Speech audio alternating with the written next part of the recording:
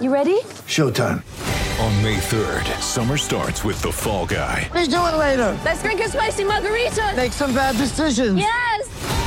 Audiences are falling in love with the most entertaining film of the year. Fall Guy. Fall Guy? Fall Guy. That's what the poster said. See Ryan Gosling and Emily Blunt in the movie critics say exists to make you happy. Trying to make it out? Nope. Because I don't either. It's not what I'm into right now. What are you into? Talking. Yeah. The Fall Guy. Only in theaters May 3rd. Rated PG-13.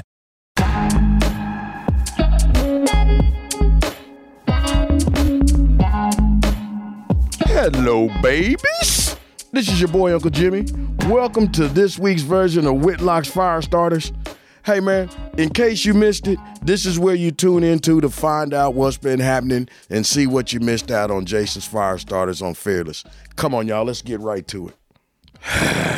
All right, man, listen, on Monday's show, Jason decided he wanted to have a conversation that I personally wanted to have no parts of, but nonetheless, he did. Jason talks about the Patrick Mahomes collapse in the AFC Championship game. And he also decides that he wants to talk about the real reason that he will never eclipse Tom Brady. Newsflash, I don't think he will either. On the weekend, ESPN reported the end of Tom Brady's football career. Patrick Mahomes reminded us while he'll never rival Tom Brady. Too much talent. An overabundance of talent undermines accomplishment. Talent is what separated Bill Russell from Wilt Chamberlain.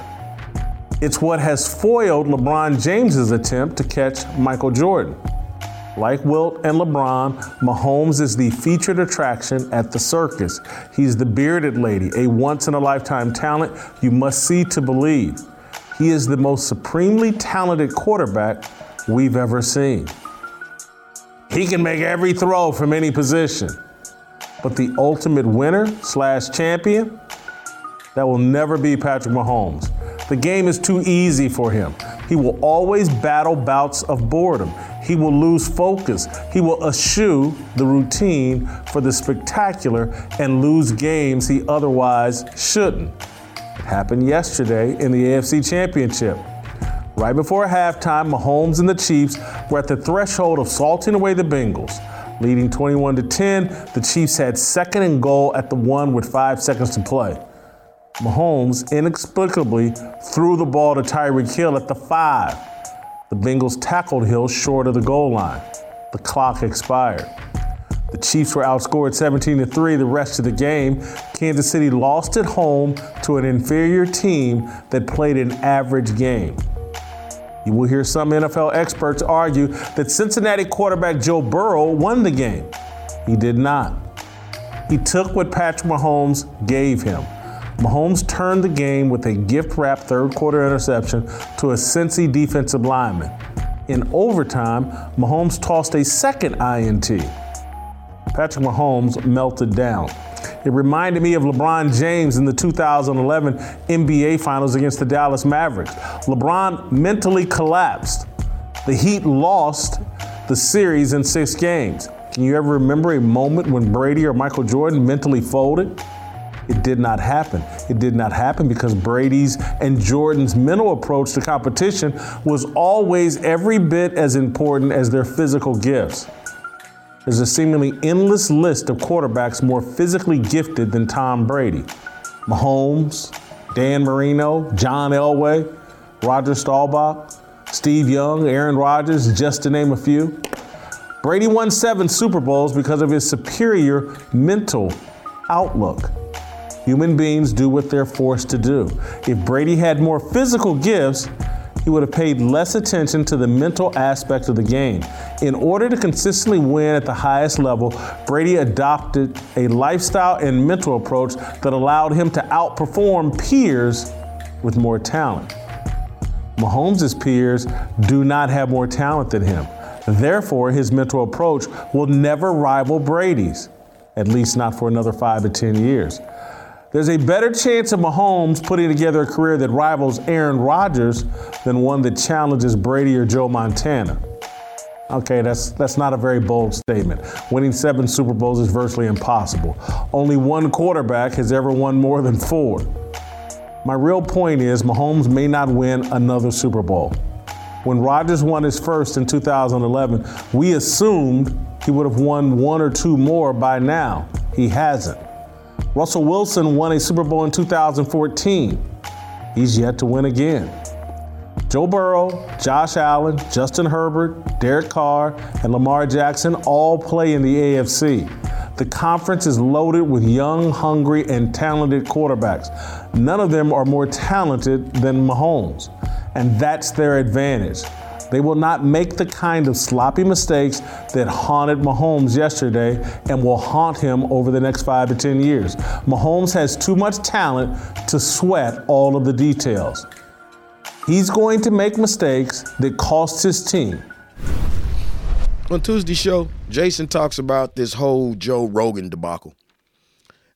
I don't know if you all are familiar with this, if you know what happened, but basically now they're coming at Joe Rogan because he made a comment. I don't know, man, something about Planet of the Apes and black people. Take a listen to this and see what you think. Journalists should be Joe Rogan's most passionate defenders. His massive podcast following is built on asking questions. Rogan is an interviewer, not an opinionist. He's Bob Lee, not Skip Bayless. Do we even remember Bob Lee, the longtime ESPN broadcaster? Lee joined the sports network 3 days after its 1979 launch and was its signature on-air journalist until 2019. Lee retired. ESPN abandoned his signature show, Outside the Lines, which was sports television's version of Nightline. Joe Rogan's success proves that journalism still makes good business sense. The presentation of information can still drive an audience. Information doesn't need to be dressed up with bombast and snark. Joe Rogan should be a hero. Instead, he's being turned into a pariah. His 3-hour interviews with doctors who question the prevailing COVID narratives are being framed as an existential threat to our democracy and health. Rogan's interviews are so dangerous that Pulitzer Prize-winning New York Times reporter Nicole Hannah-Jones accused Rogan of being racist. In a since-deleted tweet, Hannah-Jones alleged that Rogan's popularity is due to America's comfort with racism. Hannah-Jones shared a compilation video of Rogan using the N-word. There's no context to the video. We don't know how Rogan used the word. For some people, context does not matter. Rogan is white. He used the N-word. He's racist. I've watched Rogan's interviews with Dr. Robert Malone and Dr. Peter McCullough. Malone and McCullough offered COVID opinions that contradict the official government-approved narrative. I've seen a half dozen other Rogan interviews. His interviews don't strike me as particularly dangerous. I've heard nothing racist from Rogan. He's a comedian who likes to use drugs. It wouldn't surprise me if he's cracked jokes that could be deemed bigoted. In pursuit of laughs, comedians push the envelope. From Dave Chappelle to Red Fox to Andrew Dice Clay to Paul Mooney, comedians use racial stereotypes to make audiences laugh. Now we're using accusations of racism to silence people who ask the wrong questions or interview the wrong people. Nicole Hannah-Jones, the New York Times, Big Pharma, and Big Tech are determined to smear Joe Rogan with the same brush that smeared Alex Jones and Donald Trump. Most people believe Jones and Trump deserve to be smeared and deplatformed. The same is true of black nationalist Louis Farrakhan. But where does the censorship stop? Joe Rogan is a bigot? Is Bill Maher next? Dave Chappelle, he's transphobic. When they're done deplatforming and demonizing comedians, Christian ministers will be next. It's already happening. Ministers are afraid to preach biblical truth. Their goal now is to be inclusive. In a healthy, free society, journalists, comedians, and ministers should feel liberated to explore and discuss uncomfortable truths. Newspapers, comedic stages, and pulpits were sacred grounds for truth-telling. Journalists, comedians, and ministers are supposed to set the boundaries for truthful debate. Big Tech is a very poor substitute. On Wednesday, Jason goes unscripted. He goes straight off the top of the head. He throws out a mono on about the lawsuit filed by former Miami Dolphins head coach Brian Flores. And he filed this lawsuit against the NFL, the Miami Dolphins, the New York Giants, the Denver Broncos, Bill Belichick, John Madden, Joe Delaney, Derek Thomas, H&R Block, Fat Albert. Many of you are going to get upset with me for being this transparent and this honest, but it's just a fact. I keep talking about there's a profile of the black guys who love to go full-blown Malcolm X. None of the guys that love to go full-blown Malcolm X, they never love to go full-blown Betty Shabazz. They love to go Becky Shabazz. And Brian Flores fits the profile. That sounds like a vicious, personal shot. It's not. It's just a fact that needs to be addressed and covered and for people to understand. I don't have a problem with Brian Flores and his wife and his white wife. I got zero problem with it. Anybody that knows me knows I have zero problems with it. I'm not some sort of a hypocrite. But what I'm also not is ashamed of any damn thing, any decision I've made. I have dated white women. I've spent no time trying to prove to everybody else how black I am despite dating a white woman. These guys spend every moment of their life after marrying a white woman trying to prove how black they are. And so these are just facts. Brian Flores went out and recruited and hired and married a head coach for his family. And he made the same damn decision that he says these NFL owners keep making. When it came time for his head coach, he didn't choose a black head coach. He chose a white one. And that's part of the reason why he's now suing the NFL and now portraying himself as Harriet Tubman, Martin Luther King, Frederick Douglass, all this other crap. These guys need to sit on a therapist couch, talk to their mama, talk to their daddy, talk to their wives about whatever hangups they have about the decisions they've made in their personal life and quit trying to work them out on NFL football fields. This is Colin Kaepernick 2.0 to a T. Because Colin Kaepernick, he ain't got Betty Shabazz either. Ness Nitty, that's not a black woman. And Colin Kaepernick, raised by them white folks, has spent his adult life trying to prove he's Malcolm X. And that's why he started taking a knee when he lost his job in San Francisco. But there is a profile of all these guys. Brian Flores fits the profile. Sounds like I'm taking a massive dump on Brian Flores. I'm not. I'm just putting all the facts out on the table. When I saw this man on CBS this morning, the Today Show, or what is it called? CBS? Good Morning. Yeah, Good Morning. Flanked by his two white lawyers. Again, I just kept going, Malcolm X. Where's Elijah Muhammad? Where's Louis Farrakhan? No, it's two white lawyers sitting next to him, got him gassed up. Oh, the NFL is so racist. And oh my God, they made me go through a sham interview.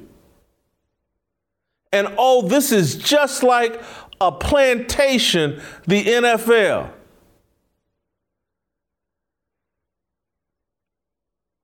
Why is this man not sitting next to Elijah Muhammad when he's saying this? Why doesn't he have Betty Shabazz at home? There's a profile that these guys fit. Everything about them is smothered in whiteness, but oh my God, it's just so racist out here. And I can't get an opportunity. And Stephen Ross offered me $100,000 to lose games because he's so racist. That's why I married Becky Shabazz and hired her daddy and brother to represent me from their law firm to sue these racist white people that I surround myself with every chance I get.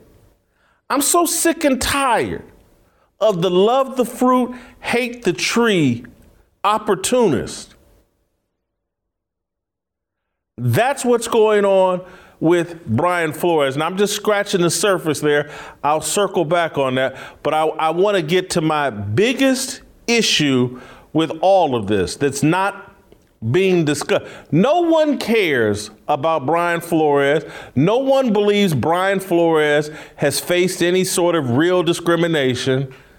He's just the latest useful idiot that the left has got their hooks in and got him out here as Colin Kaepernick 2.0 because he fits the profile and they knew he would be silly enough to go for this BS.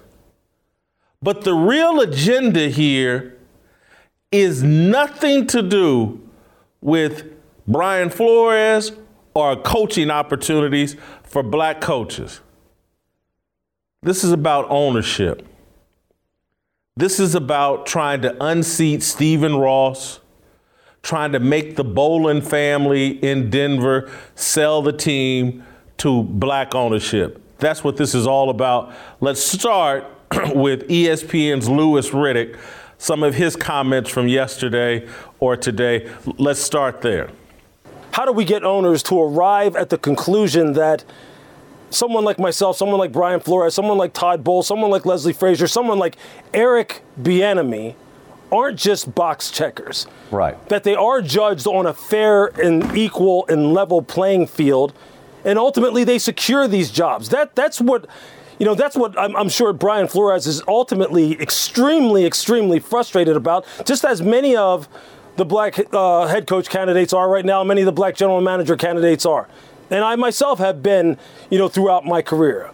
How do we get it to the point where we aren't just getting FaceTime with owners and chief decision makers, but we're securing the jobs because we were the best qualified candidate, not because someone felt sorry for us, not because someone felt as though, we need to step up to the plate now and do something because we know that the representation is not where it needs to be, but because we were the ones who were most qualified and capable of leading your franchise.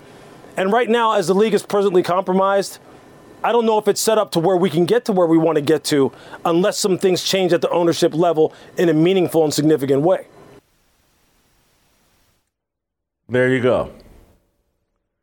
All of this stuff we got going on with Brian Flores is so that Louis Riddick and others can argue, you got to have a black owner to fix this. That's what this entire thing is about. Stephen A. Smith chimed in and he's going after Stephen Ross's job. That's what this is about. Play the Stephen A. clip. The most damning thing that was said that I peeled from this lawsuit is Stephen Ross, the owner for the Miami Dolphins, the guy that has this organization. I want to make sure I look it up. Just remember the Ross Initiative in Sports for Equality. OK, this is what Stephen Ross, the owner of the Miami Dolphins, has created. He's contributed millions upon millions of dollars to the cause on behalf of African Americans.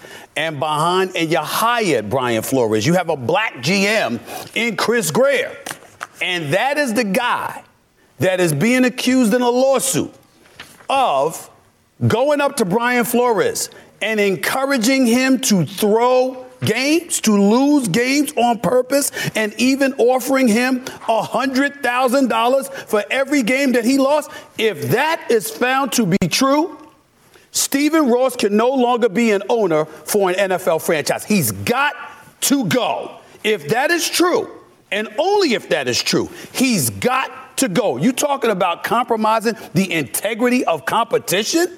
He would be in flagrant violation of that. There would be no excuse to keep him on as an owner. And oh, by the way, it would open up an avenue that Brian Flores clearly is interested in broaching, and that's in getting minority ownership, meaning black ownership in the NFL. There's plenty of owners that don't own the team by themselves. They got a group that all put in their money, and there's enough black folks around that want to have an ownership stake in an NFL franchise. And one of the ways to make that happen is Stephen Ross being gone. I'm not encouraging him to be gone, Keyshawn, if this isn't true. But if this is true, Stephen Ross has got to go. He cannot stay on as owner of a National Football League team. This is all orchestrated. Everybody's moving in concert. This is all a scam. And so Stephen A. Smith is sitting there, oh my God, did they potentially tank games with the Miami Dolphins? Now, Stephen A.'s job and claim to fame is covering the NBA. They had a thing in Philadelphia called The Process. They've been tanking games in the NBA for decades, for years. Has Stephen A. called for any NBA owner to be run out of the league for tanking games? Has this not been commonplace in the NBA for years? But Stephen A. doesn't pipe up until it's the NFL. And now a group of black people must be allowed to pool their resources and buy an NFL team. That's what this whole thing is about. They don't care about Brian Flores. They don't care about Eric Bieniemy. They don't care about any of these. This is just an excuse to get on TV and beat your chest and pretend like you're some social justice champion out fighting for the liberty and freedom of black people. It's a joke. This is a group of elites trying to run out another group of elites so that their group of elites can own an NFL franchise, so that the NFL can start to operate more politically in line like the NBA. And the NFL is already halfway down, or they're down the woke path, they're down the left path. They rebranded Black Lives Matter into Inspired Change. But they're not done, and they're never going to be done. And this is why the weak leadership of the NFL, you want to talk about Stephen Ross needs to be fired. The people that need to be fired are Roger Goodell and Troy Vincent. The commissioner of the NFL, Roger Goodell, is weak, a poor leader.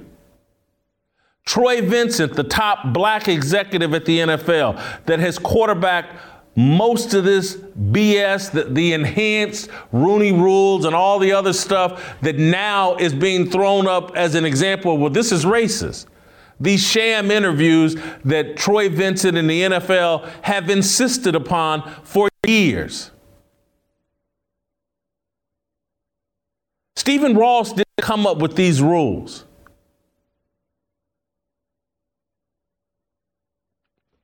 He didn't, the whole little sham interview thing. We're acting like there have been no white coaches that have ever been on a sham interview where somebody else was getting the job, but they still interviewed. This only happens to Brian Flores and black coaches. And if it is the case, blame the people who set up the rules. Troy Vincent. This meant, what rule did they come up with a year ago where you got little extra draft picks if you hired a black head coach or a black GM? And Louis Riddick is talking about, we don't want jobs out of pity and out of sympathy. We want them because we earned them. But the rules that Troy Vincent and the NFL keep setting up keep making it a pity party for black coaches.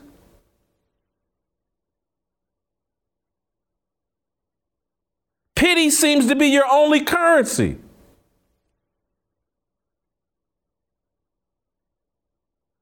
Any outcome that doesn't meet our little whatever alleged racial narrative is it can only be explained by racism. If Eric Bieniemy doesn't have a job, it can only be explained by racism. There's no way possible he could just be a horrendous interview. Couldn't be that. Couldn't be that he's basically a puppet for Andy Reid. Nah, couldn't be that. Eric Bieniemy's a former running back. He's drawn up some of the greatest plays in the history of the NFL. There's no profile for that. Anybody that knows football knows running backs don't make great head coaches. There's been one, Dan Reeves, who most people blame for ruining the first 10 years of John Elway's career. We are having the most unsophisticated, stupid conversation about black NFL head coaches. It's been going on for 20 years now. The reason why things aren't getting any better is because at no point have we ever addressed the real truth. That the people that come through the entry door, which generally speaking for football coaches, it's a GA job at a college, graduate assistant job that pays virtually no money. And so if at that entry point of a graduate assistant at the college level, if let's say 1,000 people line up to get the graduate assistant job, and of that 1,000 that lined up to get that GA job, if 950 of them are white guys, let's don't act shocked that 10 years later, 95% of the guys getting head coaching jobs in college or the NFL level, if 95% of them are white guys. That's who started the race. And I've been talking about this for years as it relates, a graduate assistant job is for no money. And I'm talking about my friends, what I experienced amongst a lot of black dudes that I went to college with couldn't take certain entry-level jobs because they had baby mamas.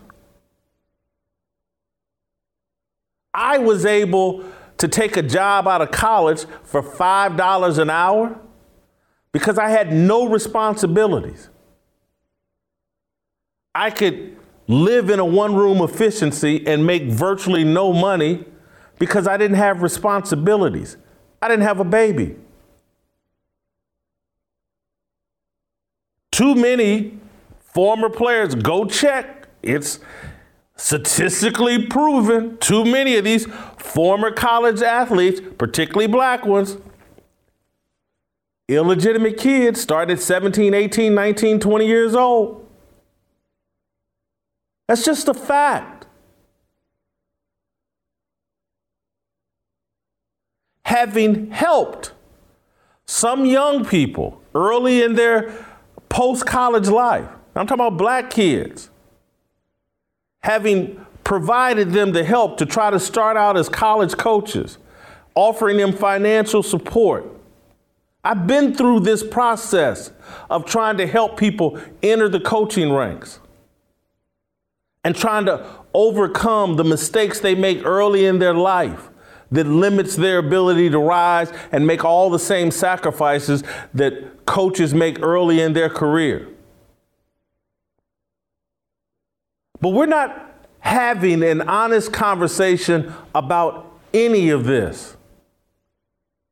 Eric Bieniemy, problems at the University of Colorado with women dating back to the 90s. If a white coach had his rap sheet, nobody would be talking about him as a potential head coach anywhere. They'd be talking about, hey, how come we haven't Me Too'd this guy?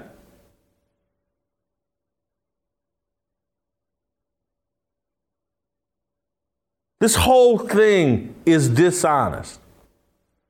And it's all a scam to try to install some black person as an owner of an NFL franchise. I don't feel sorry for the NFL. They have kept Roger Goodell in place. They have allowed Troy Vincent to be their race leader, and they have created a mess. And this whole lawsuit that Brian Flores has put together, it reads like someone's Twitter feed. But it's not a legitimate lawsuit. It's only there to try to embarrass the NFL and try to embarrass them into, oh, God, the Denver Broncos are for sale. Let's sell them to a black owner. That'll fix our PR nightmare. Oh, let's remove Stephen Ross as the owner and let's let a group of, because they already got a bunch of black celebrities a part of Stephen Ross's group. Let's just throw a few more in and Jay-Z will own the Miami Dolphins, and man, won't things be so much better? Oh, it's just going to trickle down. Once Jay-Z's an owner, oh, the NFL's really going to take off. I mean, this year, look, we've already got Dr. Dre, Snoop, Eminem, and Kendrick Lamar. I mean, with Jay-Z as an owner, who's next? Maybe Tupac will come out of his grave. And we could get Biggie out of his grave. Be unbelievable. Biggie and Tupac performing at next year's Super Bowl. Black people will finally be free. Once Biggie and Pac are performing at the Super Bowl, and people are just saying all over national TV, oh, God, free at last. This is what Dr. King was dreaming about. Rappers rapping at halftime of the Super Bowl. And then every team during practice can play rap music with everybody screaming.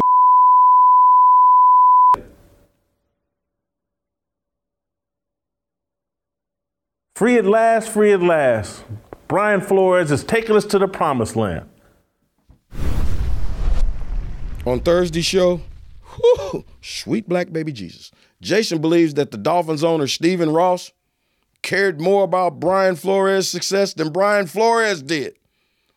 What the what? Take a listen. Black NFL players have made it quite clear they want to inspire change on behalf of George Floyd, Ahmaud Arbery, Jacob Blake, Rayshard Brooks, and other high-profile victims of alleged white criminal misconduct. Black football players enthusiastically appointed themselves experts on criminal justice reform, systemic racism, housing discrimination, and pay inequality. During televised commercial breaks, current NFL players preach about where they're from and how people who look like them are over-policed, over-incarcerated, and will earn $10,000 less than their white counterparts. You've seen the commercials. That's why I expect the next batch of Inspire Change commercials to feature former Dolphins coach Brian Flores. Surely the courageous freedom fighters speaking on behalf of George Floyd will lift their voices in support of Brian Harriet Tubman Flores. As qualified as football players are to speak on local policing issues, it pales into comparison to what they know about football, coaching football. As the New York Times, ESPN, and Flores' white attorneys have repeatedly pointed out, 70% of NFL players are black. These black players are eyewitnesses to the racism endured by Flores and countless black assistant coaches. If they're willing to take a knee for George Floyd, I'm sure Black Dolphins players would be more than happy to support Brian Flores' lawsuit. And this is my problem with the Brian Flores controversy and the repeated allegations that NFL owners refuse to hire black head coaches. NFL owners will do pretty much anything the players demand they do. Cowboys owner Jerry Jones took a knee during the national anthem because the players demanded he do so. Jones's billionaire peers across the league did the same thing. The players control the league. The players forced the owners to hand over nearly $100 million to finance the Players Coalition, a vanity project for current and former players to build social media brands as social justice warriors. If NFL players wanted more black head coaches, more black offensive coordinators, they would demand it and it would happen overnight. Players create the hype and buzz around assistant coaches. When a talented and charismatic assistant coach reveals himself on a staff, it's the players who start gossiping about his impact, his ability to connect, and his relentless work ethic. Brian Flores doesn't need a lawsuit to get a head coaching job. He needs the support of black NFL players. The same is true for Chiefs offensive coordinator Eric Bieniemy. But black people, we've been taught to prefer the charity of white people over the support of our own. This preference for charity played a role in Flores getting fired. Dolphins owner Stephen Ross figured out Flores isn't ruthless enough to win at the highest level. If you believe Flores' narrative, Ross tried to forge an alliance between Flores and an established NFL quarterback. Multiple outlets have reported the established quarterback was Tom Brady. Ross is a Michigan grad and one of the school's top boosters. Ross has known Brady for years. Flores refused the meeting because it would violate the NFL's tampering policy. Flores' refusal violated common sense. Flores reportedly did not like Miami quarterback Tua Tagovailoa. Ross was offering Flores a solution, a path to a proven franchise quarterback, the GOAT. Ross was trying to put his head coach in position to win immediately. That wasn't racism. Ross was bending the rules to favor his black head coach, proving again that no good deed goes unpunished. On Friday's show, hey man, I got to give the big guy credit.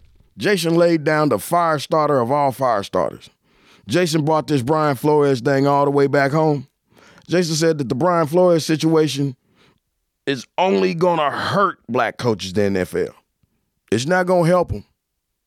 And I hate to admit it, but bro broke that down and he's got some points. Check it out. All right, let's ask the obvious question as it relates to Brian Flores' discrimination lawsuit against the NFL, the New York Giants, Denver Broncos, and Miami Dolphins. Here's the obvious question. Has Flores damaged the job prospects and work relationships of his black coaching peers? Ponder that for a second. Has he damaged the job prospects and work relationships of his black coaching peers? No doubt, Brian Flores is a hero to Nate Burleson, Mike Greenberg, Stephen A. Smith, L. Duncan, Ryan Clark, Shannon Sharp, and countless other blue-check sports media figures whose job is to goad and then celebrate emotional and non-strategic behavior from black men. Flores is following in the footsteps of Colin Kaepernick, George Floyd, and Jacob Blake. He's acting as an emotional trigger, a justification for chaos, animus, and protest. On Thursday, former NBA star Chris Bosh vowed to quit watching NFL games until the league hires more black coaches and general managers. But will they? I mean, have we thought about that? Will they hire more based off the behavior of Brian Flores? Dolphins owner Stephen Ross ran the blackest organization in the NFL. At one time, his head coach, general manager, assistant general manager, defensive coordinator, and several members of his celebrity ownership group, they were all black. What was the reward for running the blackest organization in the National Football League? For doing everything the black elite told Stephen Ross to do. What is his reward? Brian Flores' accusations against Ross could get Ross removed from the NFL ownership. Flores claims Ross offered him money to lose games in 2019 and that Ross tried to arrange an illegal meeting with a veteran quarterback under contract to another team. Brian Flores is a snitch. He snitched on the owner who followed the social justice Black Lives Matter playbook to a T. Flores also seemingly betrayed the mentor, Bill Belichick, who put him in position to rise to head coach. Belichick's accidental text messages seem to be the foundation for Flores' claim that the Giants treated him in a discriminatory fashion. Flores worked for one organization, the Patriots, before landing the head job with the Dolphins. In 2004, he landed a job as a scouting assistant with New England. He spent 15 years working for Bill Belichick. Flores' lawsuit could potentially force investigators to seek access to Belichick's cell phone records. Brian Flores' sense of entitlement to an NFL head coaching job has taken precedence over any sense of gratitude and loyalty toward the people who helped him land the Dolphins job, Belichick and Ross. They were part of the solution for Flores until the moment Flores decided they were part of the problem. Brian Flores was on NPR, I believe today or yesterday, and he just backed a bus up over Bill Belichick. Take a listen for yourself. What cemented your decision? You say you were back and forth. Mm-hmm. What got you over that hump? Well, it was a text message from Bill Belichick that confirmed a lot of the things that, I believed were going on for, blacks, minorities in the hiring process, that interviews that blacks and minorities were going on were, we weren't getting a true opportunity in those interviews to showcase our abilities, and me personally to showcase my abilities. So to walk into an interview where a decision's already been made, that was the tipping point for me. It's interesting that Bill will be in the know to that degree. Why do you think that is? Again, I do think that there are back channel conversations, back channel meetings that are had that oftentimes influence decisions. And I think that's a clear example of that. Here's Bill Belichick, and his resume speaks for itself. He has influence. So I think to me that it was clear that decision was was made with his influence, and that's part of the problem. And that needs to change. There needs to be a fair and equal opportunity to interview and showcase, like I said before, showcase your abilities to lead and earn one of those positions. Brian Flores is not very smart. This man just said Bill Belichick's part of the problem, his influence, and that needs to stop. As if Bill Belichick's influence didn't play a role in him getting the Miami Dolphins head coaching job. And so now he's sitting here bitter because he's saying Bill Belichick didn't do enough to get him his second job. Bill Belichick, and again, I don't think he had the work experience with Brian Daboll that he does with Brian Flores. But basically, Brian Flores just went on an interview with Jay Williams on NPR and said Bill Belichick didn't use his influence to help me. He used it to help Brian Daboll as it relates to the New York Giants. Screw Bill Belichick. He shouldn't have influence. That's the problem.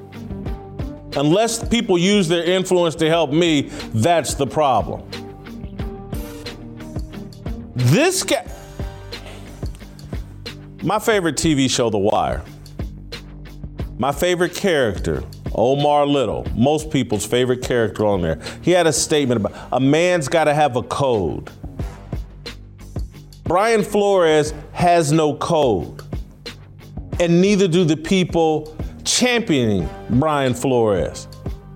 This is some of the most despicable, reprehensible, disloyal shit I have ever seen. Again, I guess y'all, well, he only owes loyalty and respect to black people. He's black, and so he only owes loyalty and appreciation and gratitude to other black people. Bill Belichick, that put him on the map, the only coach, the only organization he ever worked for that helped him get the Miami Dolphins job, he owes him nothing. Stephen Ross, who gave him the job, who put together the blackest organization we've ever seen in the NFL. Nah, I don't owe him a damn thing either. I'm not swallowing any of this. And all the little idiots over at ESPN and all across corporate media taking a dump on Stephen Ross and everybody's champion. Hey, we got to get Stephen Ross out of here. He did everything that we say we want white ownership to do. But damn it, Brian Flores says he's mad at him now. Let's run him up out of here. We got to fire Stephen Ross. That'll fix it. That'll make things better. This man and these idiots at ESPN are putting a clown suit on black men and black coaches. They're screaming to front and center, we have no code. We're loyal to nothing or no one. We only serve our own interest. We will back this bus up over any and everybody. And y'all think black coaches are going to benefit from this buffoonery, this disloyalty? Y'all think white owners, white coaches like, woo, boy. Damned if I do, damned if I don't. So why would I? These guys can hire and fire white coaches at the drop of a hat, and no one's ever going to accuse them of being a racist. The Jacksonville Jaguars just hired Doug Peterson. They can fire him tomorrow. And Doug Peterson ain't gonna call him racist. He gonna take that money and look for his next opportunity. We have no code. We stand for nothing. This is embarrassing. This man is making a fool out of black coaches. He's not putting anybody in position to get a job. You think you don't have to swallow some shit in this life? I've talked about it endlessly. I did not like the way things went down with me and ESPN the last time I was there. Not at all. And there was white and black people participating in my sabotage. And you know what? They were trying to goad me into melting down and going off on everybody. The guy's name was John Kozner that was trying to goad me into melting down so that the Undefeated Project would never get off the ground. It's a bunch of unfair stuff that went on, but I'm not blowing it up. I don't even care if most of the people over at the Undefeated are cowards and don't have the brains enough to be thankful that I laid a foundation that benefits them to this day. I honestly do not care because the project was always bigger than me. And so I watched Bill Simmons burn down the Grantland thing on his way out the door and make it so that Grantland was going to be deceased when he left. He burned that to the ground to pleasure himself. I wasn't gonna do it because I wanted those people, even if I don't agree with them, even if I don't think their work is that great, I wanted them to have the opportunity. It was bigger than me.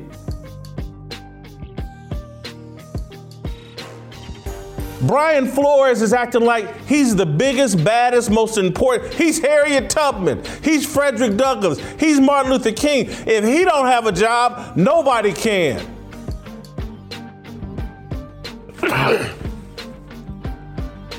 He's acted and behaved in the most selfish, entitled, ungrateful, disrespectful. I have no respect for any of it.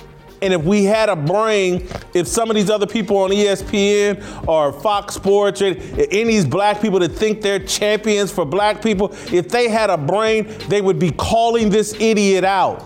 He's no different than Colin Kaepernick. All that whining and crying Colin Kaepernick did and taking a knee and the national anthem and all, it led to nothing.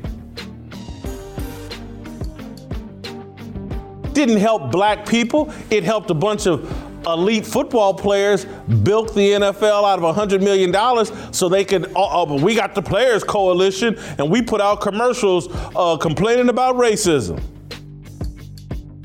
These people ain't interested in black people. They're not interested in black progress. They're interested in whatever serves them.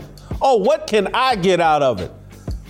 Can Anquan Bolden be the face of the Players Coalition and run around and beat his chest? He ain't doing no work for nobody, not for real. He ain't doing nothing that's helping black people other than some elites.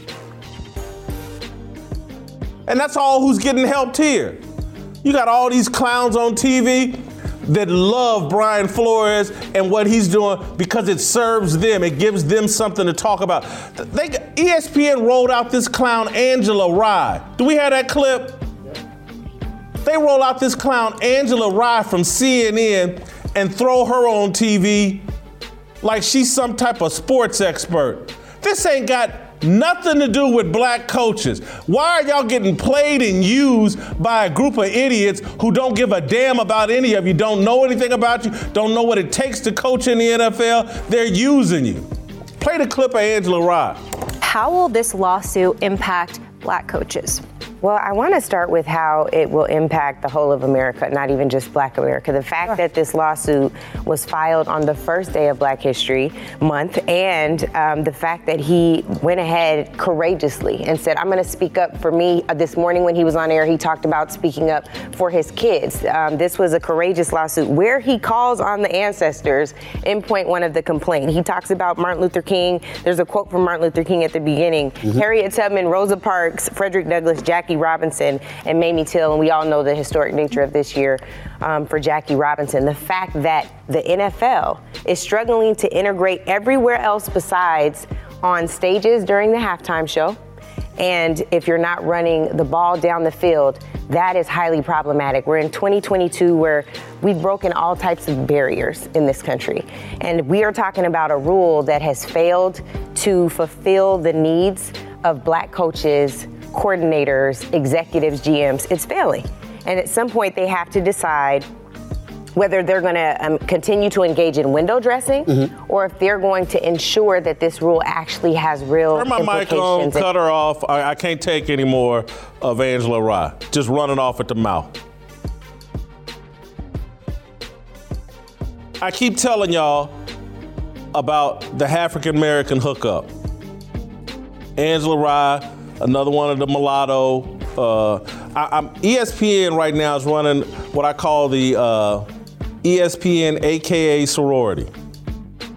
Angela Rye, Malika Andrews, what's the other one?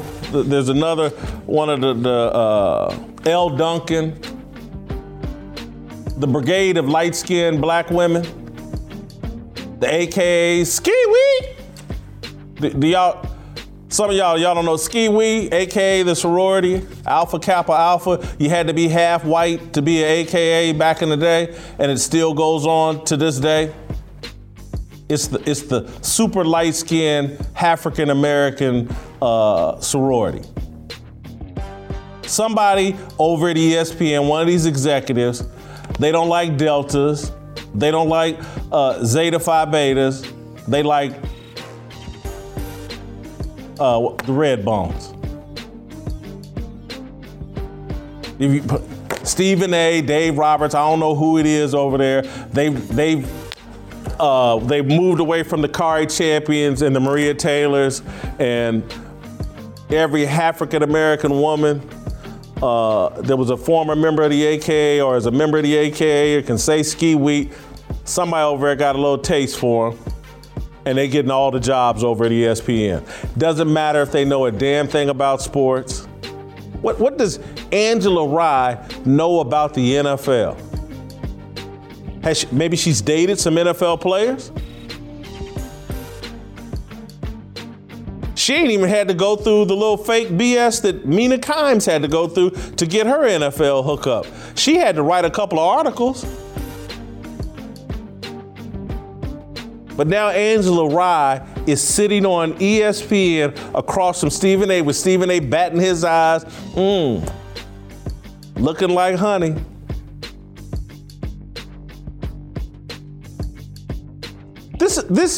These guys have no code.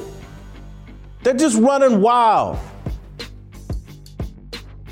This whole thing is a joke. And that's who, Brian Flores, if he had any type of code, any type of comment, we know how Brian Flores gets down. Angela Rye ain't quite light-skinned enough for him, so maybe she has no interest for him. But he should be embarrassed that that's who's out here championing, running their mouth for him. Somebody that don't know a damn thing about the NFL, they put some talking points in front of her and just say racism, Angela, and look pretty on camera. And Stephen A., don't she look good? They high-fiving off here. Yeah, we rolling these AKAs right on in here to ESPN. You Deltas get in the back of the line. Y'all a little too dark for what we got going on these days. The Kari Champion, Maria Taylor era is over. We want some cream in this coffee. As I said, man, this is that guy, man, Uncle Jimmy.